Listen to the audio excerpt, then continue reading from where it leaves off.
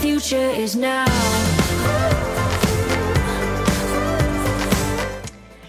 Hi, everyone. Cheryl Cran here. Thanks for coming back to the Next Now podcast. I hope you're enjoying the episodes that I've been sharing so far. As you know, I'm super passionate about the future of work and now the future of all things. And just last week, I announced my new book being released, Super Crucial Human. And this podcast has been getting a lot of downloads and a lot of listens. So that's fantastic. I'm happy to share my thought leadership and my insights and helping people get ready for the future now. Today, I want to talk about something that has really been in my, I would say, foremind or in the front of my mind. And that's because of sort of the things I'm observing when I work with clients. And we consult with and coach and work with, as a keynote speaker, a lot of groups and leaders and audiences of teams and leaders.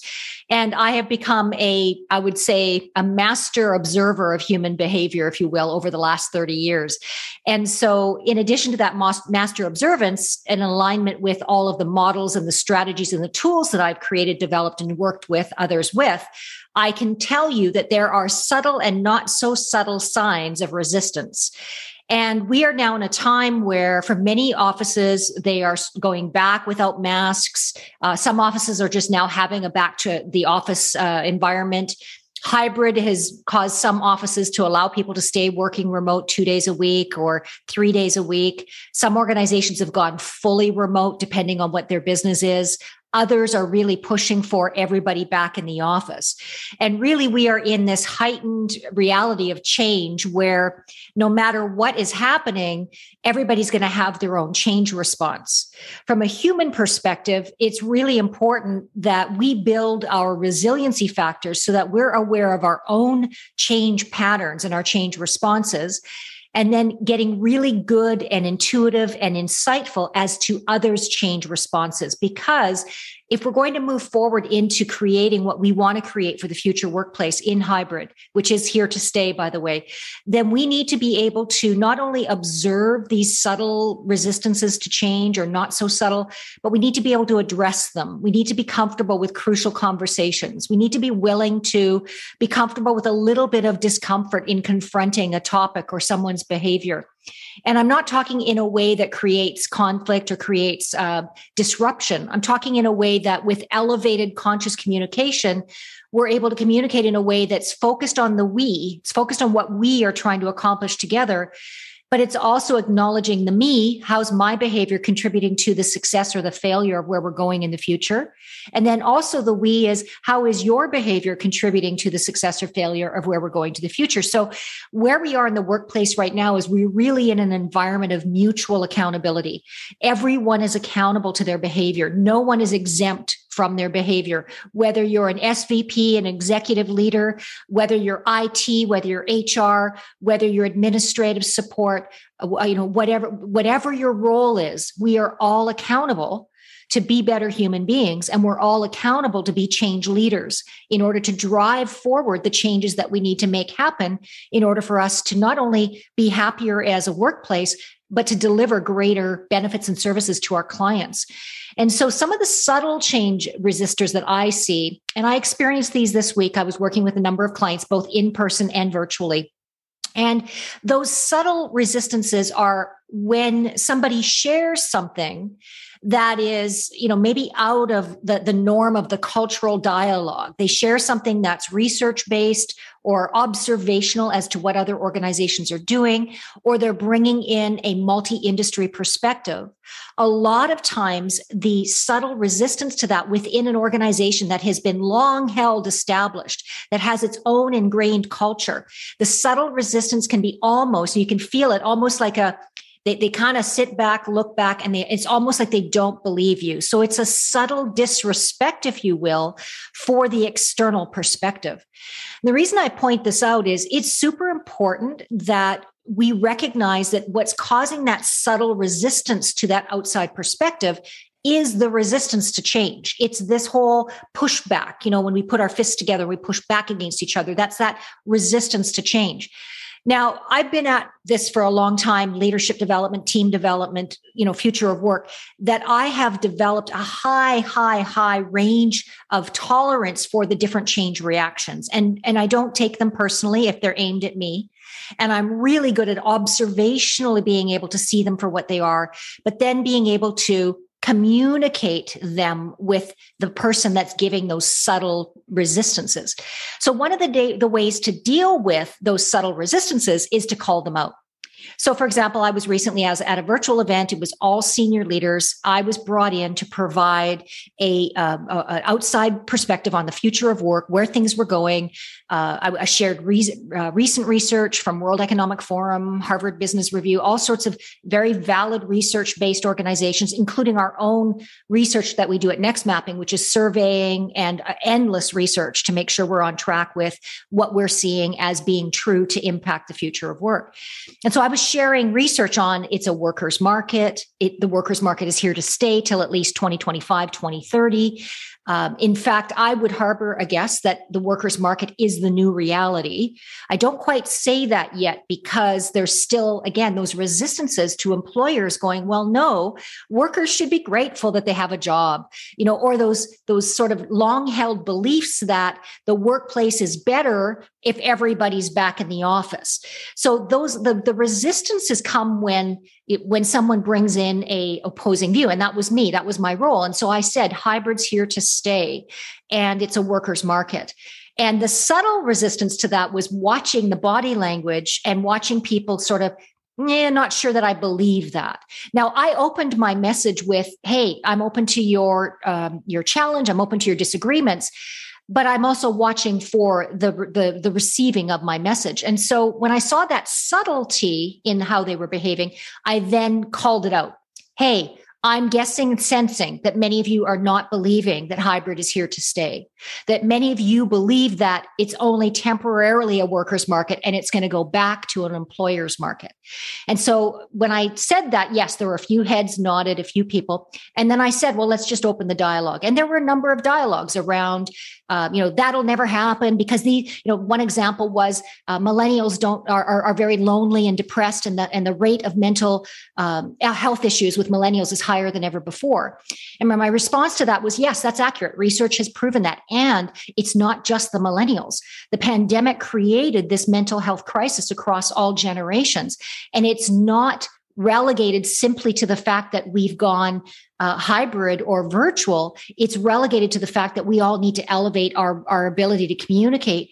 And we have to also have more compassion for where people are with their mental health. So what that's calling for is more leadership ability. It doesn't mean we dismiss it as something that we shouldn't see as a change towards how we're going to work in the future. So that's just one example. Another thing that you may notice is maybe you're sharing an idea and people will say things, well, that's all well and good, but we're different here. And as a consultant, I hear that a lot. And with all due respect, every organization does have its own uniqueness, its own identifiers of what makes it a culture, its own success factors. But what I can also tell you as a consultant who for up to 30 years now has worked with hundreds of different industries and thousands of different companies, there are patterns of organizational success when it comes to leadership capability, recruiting success, retention success. And so those patterns show that when somebody says, well, that's all well and good, but for us, I recognize that as a pattern of subtle resistance that says whatever you're sharing with us doesn't apply to us. Now, for you, you might be thinking, just the other day I was telling in the meeting that this is the trend towards workers' market. They weren't listening to me. So one of the things when somebody says that, well, that's all well and good, or we tried that before, but those are not subtle resistors to change. Those are overt resistors to change. So we meet them where they are. We don't try to push back. We just acknowledge, yeah, I can see how you would see it that way. May I reframe the question, or can I reframe what I'm saying, which is, we may have tried this 10 years ago, but perhaps the timing wasn't right. We're now in a new era with new factors, with new trends, social trends, worker trends, attitude trends. Could it be possible that this idea could have legs at this time? So rather than resisting back and getting defensive and defending our position, rather we want to acknowledge their comment, acknowledge where they're coming from, and then bring them forward. Okay. And then the other piece that I think is really important is the part around sort of passive aggressive communication when it comes to change, where somebody will say, well, everything that you've researched or all these survey results that we've done internally, these diversity and inclusion surveys or employee surveys, they don't, I can't believe that what they said is true. And I've heard that a number of times from leaders. And it's like, well, wait a second. If you don't trust the data, then you're actually passive aggressively denying reality. And I get really, kind of worked up about this because data doesn't lie, especially anecdotal data. So in other words, employees are rating and they're also giving comments about how they're feeling. And the data is right there. Employees are saying, I don't feel connected to my leader. Employees are saying, I don't feel like my leader understands my personal responsibilities and how they impact my job.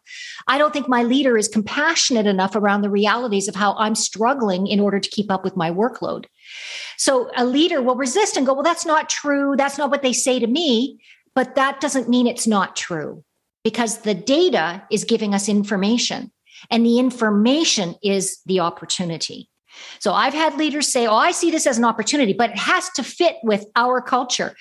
I will agree with that. Yes, you have your culture, and any change you make must be in alignment with what your culture, I would say your cultural norms are. However, you also have to be willing to switch to line up with the trends and the patterns of the data. And if you're not willing to do that, I had one leader say to me, so what if we just didn't do any of the things you're talking about? What if we don't offer hybrid workplace? And what if we don't increase the pay for our workers? And my comment was simply, you can experiment with that, but our research is showing that if you're not going to hybrid, you're losing highly talented people to companies who are offering hybrid or who are offering remote only. We're not just in a local worker shortage market anymore. We're in a global workers market shortage, which means people are recruiting. They're chasing down your people everywhere. 40% of workers right now are looking elsewhere for opportunities. Why? Because they're looking for more flexibility. They're looking for value for the work that they're doing. They're looking for less commuting. So again, a leader will say to me, well, yes, but they all eventually will end up back in the office. That's where we're going. And again, the trends and the patterns would say, no, that's not where we're going, because the pandemic created an opportunity to understand and experience what working from home or working virtually can do at least once or twice a week. Now, let me say to you, not everybody's suited to working remotely, and not everybody is suited to working in office full time. The true opportunity we have right now in the massive change that we're in is to create customized solutions that match up with the workers. So, taking a look at who's your ideal workers, what are their work styles? Are they suited in office, out of office? How do we line up the work with our workers rather than trying to make our workers fit the way we've always set up the work? That's the biggest question and the biggest opportunity. So when we get to the future of work, it's not without having to lead change. And leading change means we have to respect and be open to the resistors to change. And we have to be mindful of and watch for the subtle and not so subtle resistors to those change. And then we have to elevate ourselves to not get defensive or to want to defend what we're sharing and what we think needs to happen, but rather meet them where they are, address where they are, invite the disagreement, have high confrontational tolerance, don't take it personally, and then continue to share research, guidance, and provoking thought around what the future could look like if we were open to some of the changes that research and trends are proving are going to continue to happen. So in today's episode, it's really about change, resistors to change, recognizing it, and then what do we do about it? I want to talk more on future episodes around our own resistors to change and how those are often, we overlook them because they're right next to us. They're so close, we can't see them. And that's where mutual accountability is so powerful in the workplace as well. I hope I gave you some things to think about in today's podcast. If you want more information, please go to nextmapping.com and do check out the new book, Super Crucial Human, which is where all books are sold. Take care. We'll see you soon.